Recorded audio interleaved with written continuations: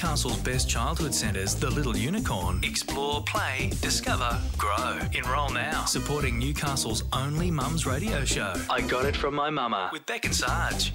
Buying a house this week. Yay, I'm about to. You know, when I first walked into my house, everything, if you listen to the episode, you should go back if you haven't listened to last week. Selling a house, it's really good. Buying a house, I walked into mine and I go, oh my God, I'm in love with this house. I wonder what makes someone fall in love with a house. We're going to find out this week with Brad from The Block. And also Heath from Loan Market is incredible. He's going to tell you how you can get that loan that will get you over the line. Yeah, I think that was really cool. Hey, Brad. How are you? Good. Can we talk about buying a house? All the people who are really considered are going to look around the suburb and look for like the medium price and then try and get the house for that. And what are your top tips on buying a house? I've heard that you don't care about the colour of it. You can look past that. Yeah, I think block size, it depends on where you want to be, obviously. You've got to pick a suburb you want and research that suburb. Yeah, my partner looks at block size. What's your thing about that? Is it just because like long-term investment, it's going to go up more if it's on a bigger block? Yeah, that's true, but it's also the livability of your lifestyle as well. So if you've got a bit bigger block, you know, with families or kids or things like that, you could then, you know, it makes it a better place to live. But if you want to add a garage or things like that, or you want to put a pool in, obviously the bigger the block, the easier it's going to be to do that sort of thing. Or if you want to do an extension, there's a certain amount of open space and things you have to have, you know, so the bigger the block means you'll be able to put an extension and things like that on as well. Yeah. Is there anything that would stop you from buying a house, Brad? Like when you got your report done, for example, and we had a little bit of concrete cancer and we were concerned about that. Are there any things that you would see in that report and think, oh no, sorry, Lara, I have to break the news. We can't get this one. Yeah, I think there is a few things like that. Obviously, depending on how well your building report comes back, obviously you don't want to have to spend huge amounts of money trying to repair things, you know, sort of spending good money after bad in a way. But, you know, like things like that, concrete cancer, or if it's had big termite damage, or if there's easements on the blocks that will restrict you from doing things down the track, you know, things like that. The age of the building, how well it's been maintained, you know, things like that as well. So there's a lot of things to consider. Water is another big one. Oh, okay. You know, if you're on a sloping block and there's houses behind you, what the runoff's going to be. Oh, God, I would never even think of that. Yeah, you know, things like that, where water can cause huge amounts of drama under a house. You get water coming off another block next door, things like that gets under the house, then you've got movement on your piers if it's on the jeez. So there's lots of things like that to consider as well, but all that should be coming up in your building and pest report as well. So that's why it's pretty cool to get those things done before you purchase. What about some things that you would think that people might think would be a red flag, but you yourself would go, okay, I can deal with that? Like Lara was saying, when you see a yellow house, you know, with a green roof, which you guys are considering at the moment, it's not necessarily like a no from Brad. It might be like maybe. So what are some other things where you sort of think, oh, hold on, maybe you should consider this? Look, I think anything cosmetic. You know, okay. You go into a house and it was built 70 years ago and the tiles are purple and the walls are pink and things like that. But they're relatively easy fixes. Anything structural, obviously, is a problem. That's where you get into big money. But if you're prepared to do a bit of work yourself as well, chipping up some tiles and getting a tiler in or whatever to put some new tiles down to change the look of a bathroom or the kitchen splashback or things like that, you know, aren't a big deal. So, I mean, paint, it's amazing what a coat of paint will do to something. You know, you go and buy as you say, you go to a house with a, you know, pink roof. You know, you can paint that pretty easily now, and if you get a team of painters in, they'll paint it. It'll cost you, you know, probably cost you 10 grand to get a house painted, something like that. But that'll be 10 years, you know, you get out of that coat of paint. So it's, you know, paint colours and cosmetic stuff doesn't worry me, especially if you're going to prepare to have a go at it yourself, because you can save a lot that way. What do you think about sloping blocks? We've got one. It's a big pain in the backside. We're going to do a big renovation. It's going to cost us a lot more. What are your thoughts on that?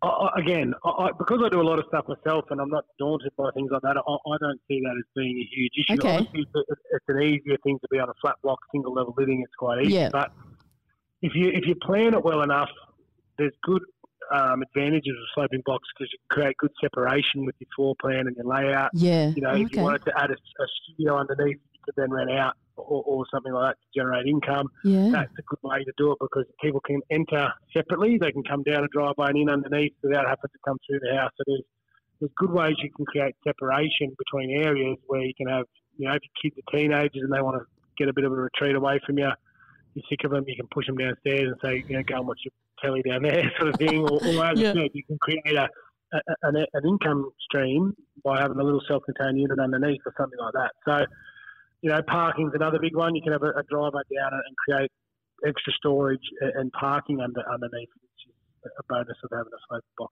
And also living in an area that's really hilly can be just really beautiful compared to your old dull flat areas, can't it? Well, that's true. Yeah, you can get aspect, you can get a view. Generally, you can get better breezes and things. That's a big one to consider when you're doing any sort of renovation. Is where you get your predominant breeze from.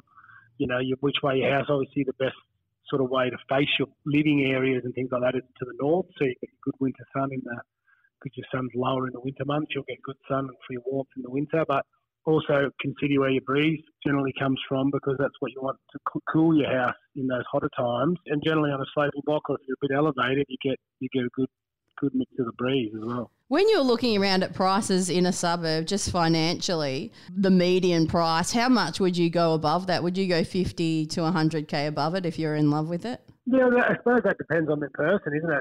If it's the perfect house and it really suits what you're looking for, and it depends on what you're going to do. Obviously, you don't want to pay over if you're going to try and do a renovation on it and flip it and sell it in a few years' time. But if you're looking at it as being a family home, you can see yourself there for 10 years, you know, and it's your perfect house, it's exactly what you want, and there's nothing to do, then I don't see it, you know, I mean, you don't want to pay too much, but you know, if you work it out and go, okay, I paid 50 grand more than what the median house price was, but I actually love it, and we're going to keep it for 10 years, you know, it's $5,000 a year to have peace of mind and to have the perfect place, and then it's obviously going to increase in value over that time anyway. Just finally, what if you are new homeowners and you don't have heaps of cash? What are some good ideas of, you know, a property to buy that won't set you back too much and might not be to other people's liking? Like you might be able to get it cheap, but you think that sort of property might be okay for people?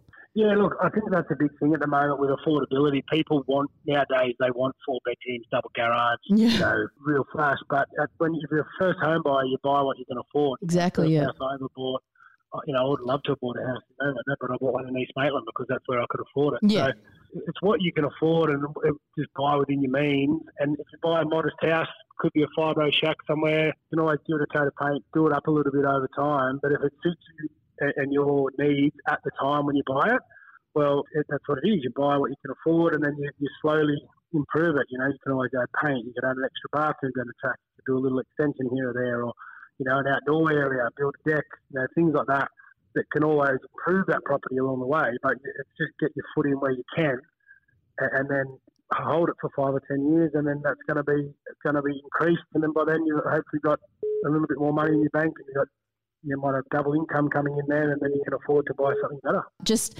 look at that property, then have a vision of what it could be for you, I guess, in 10 years' time. Yeah, that's right. I mean, the first house I bought, one of the major factors I bought was because it had a big block at the back. It was on a corner.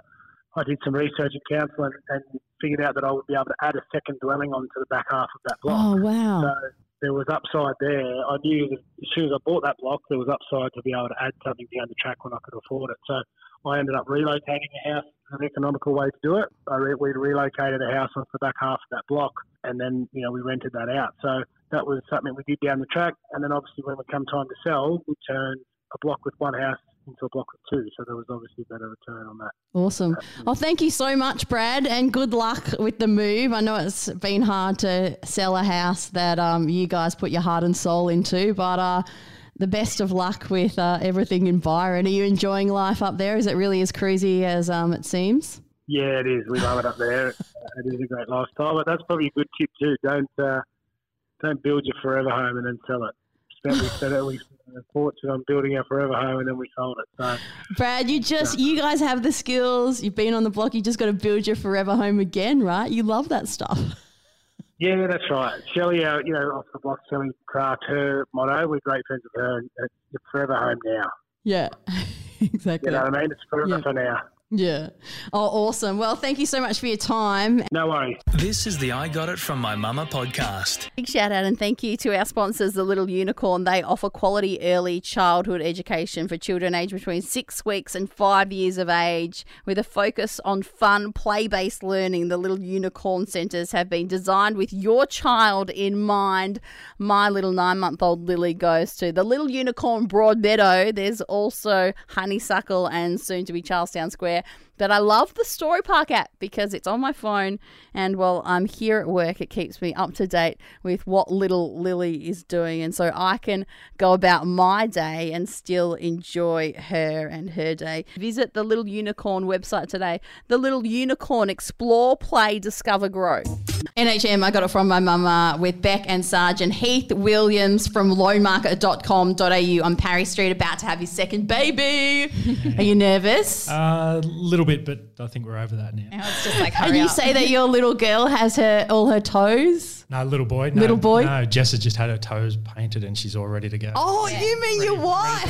So everything looks good. Important so. stuff, come on. That's so good. This week is about buying a house. It's a good idea to get your finance in order before you go to choose your house, because basically you don't want to fall in love with a house of your dreams if you can't afford it, right, Heath? That's right. What are the first steps that we need to do to get that loan that we need to have secured? I think the biggest thing is speak to someone that knows what they're doing, that's experienced. And Like you, right? Like me. I can definitely. I'm so happy we found you. I think getting things in place first, knowing what you can afford, so then you're not sort of overcommitting before you sort of get to that point and fall in love with the place. Do you find that people do? They say yes and then they can't. We do get it quite a bit. Oh. Puts a little bit of stress on the client and also on us as well. But at the end of the day, we're there to make them happy, and we'll do what we can to get them approved. So can you go in and say to somebody basically, hello, can you tell me how much I can get? Is that the easiest way to do it? We've got over 45 lenders, so there's a lot of different options there, and not every lender actually lends the same amount. Yep. So from what you're approved with for one lender, I've got a client today that's actually pre-approved. They wanted to buy something a little bit more than what they're approved for, so we've actually got 2 or 3 lenders lined up now. It's just a matter of them choosing. Do you recommend for people, because my partner and I are now I was in a previous relationship and I took the unsafe route, and this time I'm with a partner who's very safe. And so I would say cautious is probably a nicer word. So would you say there's no way that if you guys said to us, okay, well, you're approved for this amount, that we would ever ask you for a single dollar over that amount? Is that what you would recommend to people, or does that put them in a bad situation? What we try to sort of try and do is get people approved for if they think they're going to spend that little bit more, and that's one of the questions we ask. Look, you're saying you want to spend this much, but if you found something that was $20,000 more, would you spend that? Not trying to push them higher, but giving that comfort, knowing that they're approved for that higher amount if they found something $5,000 more, just to get the house that they really want. Does it put them in a scary situation? Should someone lose a job, or should a financial situation change? I guess that's always going to be scary. Yeah, That's sort of you one don't know what the risk you future take. is, right? No. Yeah, that's right. No one can predict what's going to happen with their job sort of in the future usually, but just giving that peace of mind of knowing what you can afford and that sort of thing. And sometimes people can afford a lot more than they actually think, bringing that back a little bit to realistic where they're comfortable with. So. Yeah. How much should we save theoretically for a deposit on a $650,000 house, for example? Most lenders want to see at least 5% genuine savings. The better interest rates come at loans that you're paying more than 20% deposit. So depending on your situation and that sort of thing, but we've got a number of different lenders there to work with, clients with 5%. Sometimes when clients don't even have 5%, we've got guarantor loans, or there's other ways that we can actually do it to get them into the market as well. Yeah, right. That's really cool. Good. Okay, going on Sarge's 650K house, what does your combined income need to be to get a house like that? Again, that depends on the lender. Every lender is different and depends on how your income is derived. Clients that are self-employed are different. Clients that have commission-based income, that have overtime, Everyone's a little bit different, so that's why we need to sort of get a basic idea for up front, so then we can suggest the lender that's sort of more suited to them. So what if somebody is self-employed? Because I know that it's a big thing these days, the stressful part. What do you recommend for them? What if both parties are self-employed? Just get that pay slip from somewhere. Why do the banks care so much about a pay slip? Honestly, like sometimes your business is more dependable than a boss, right? Yeah, that's so old school. That can be a difficult one. There's a few changes recently. Some lenders are only wanting 1 year's worth of financials. A lot of the time as well, your accountant's there to maximise your tax deductions. Sometimes that doesn't really help getting a loan approved. So sometimes it's best to speak to us before you do your tax, so we can have a chat to your accountant. Oh, okay. That's a good idea. Okay. And let them know. So at least let your accountant know, look, we're looking at buying a home. We don't want to earn zero. Yeah, that's right. That's right. Makes it very hard for us to get you approved if you're showing $0 earned. Absolutely, it does. A lot of mamas out there do work casually, and a friend of mine was in the position recently where they went for a home loan and they had the manager write a letter to say that they were permanent casual and therefore the loan was able to be approved. How does it work with casual these days? Casual depends on how long you've been in your job, and again, she'd been for a number of years, number of years, that sort of thing. You can show consistency of earnings and that sort of thing. Some lenders may want a letter just to sort of clarify that and confirm it. Depends on the time of year it is as well and how long we are into the financial year.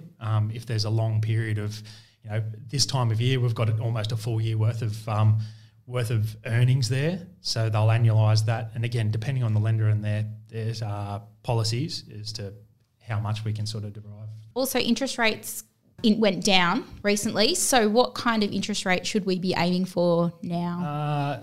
For me to say a particular interest rate, that's hard. Again, depending on the lender. What should you not be accepting? At the moment, it definitely shouldn't. Again, it depends on your situation, but interest rates, you should be below 4% at least.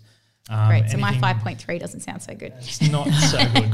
At the moment, you're looking at a lot of the interest rates from the RBA's change a few weeks back. Lenders are now just coming on board this week with their changes and their amended rates. So any that have dropped will now come into effect this week, or majority of them. So you'd be looking, most of them sort of low threes. Wow. Okay. Mid to low threes, sort of worst case scenario.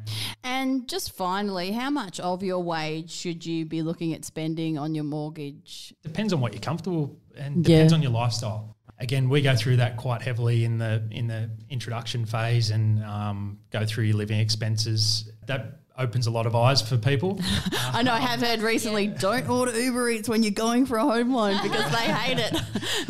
It's not even funny. It stops people from getting houses. Realise how much they're actually spending. So going through that in the first case, some people go, whoa, we spend a lot more. No, this is what we want to be comfortable with moving forward. So, again, depends on what you're comfortable with and what your main goal is. If you can curb your spending habits to help you buy that house that you really, really want, sometimes, just a couple of months of curbing those habits. So we've got a bit of history there to prove to the bank that you don't spend over and above. Definitely helps. Heath Williams, Loan Market. Go and see him on Parry Street to buy your dream house today. Thank you so much, Heath. No worries. Thanks, girls. This is the I Got It From My Mama podcast.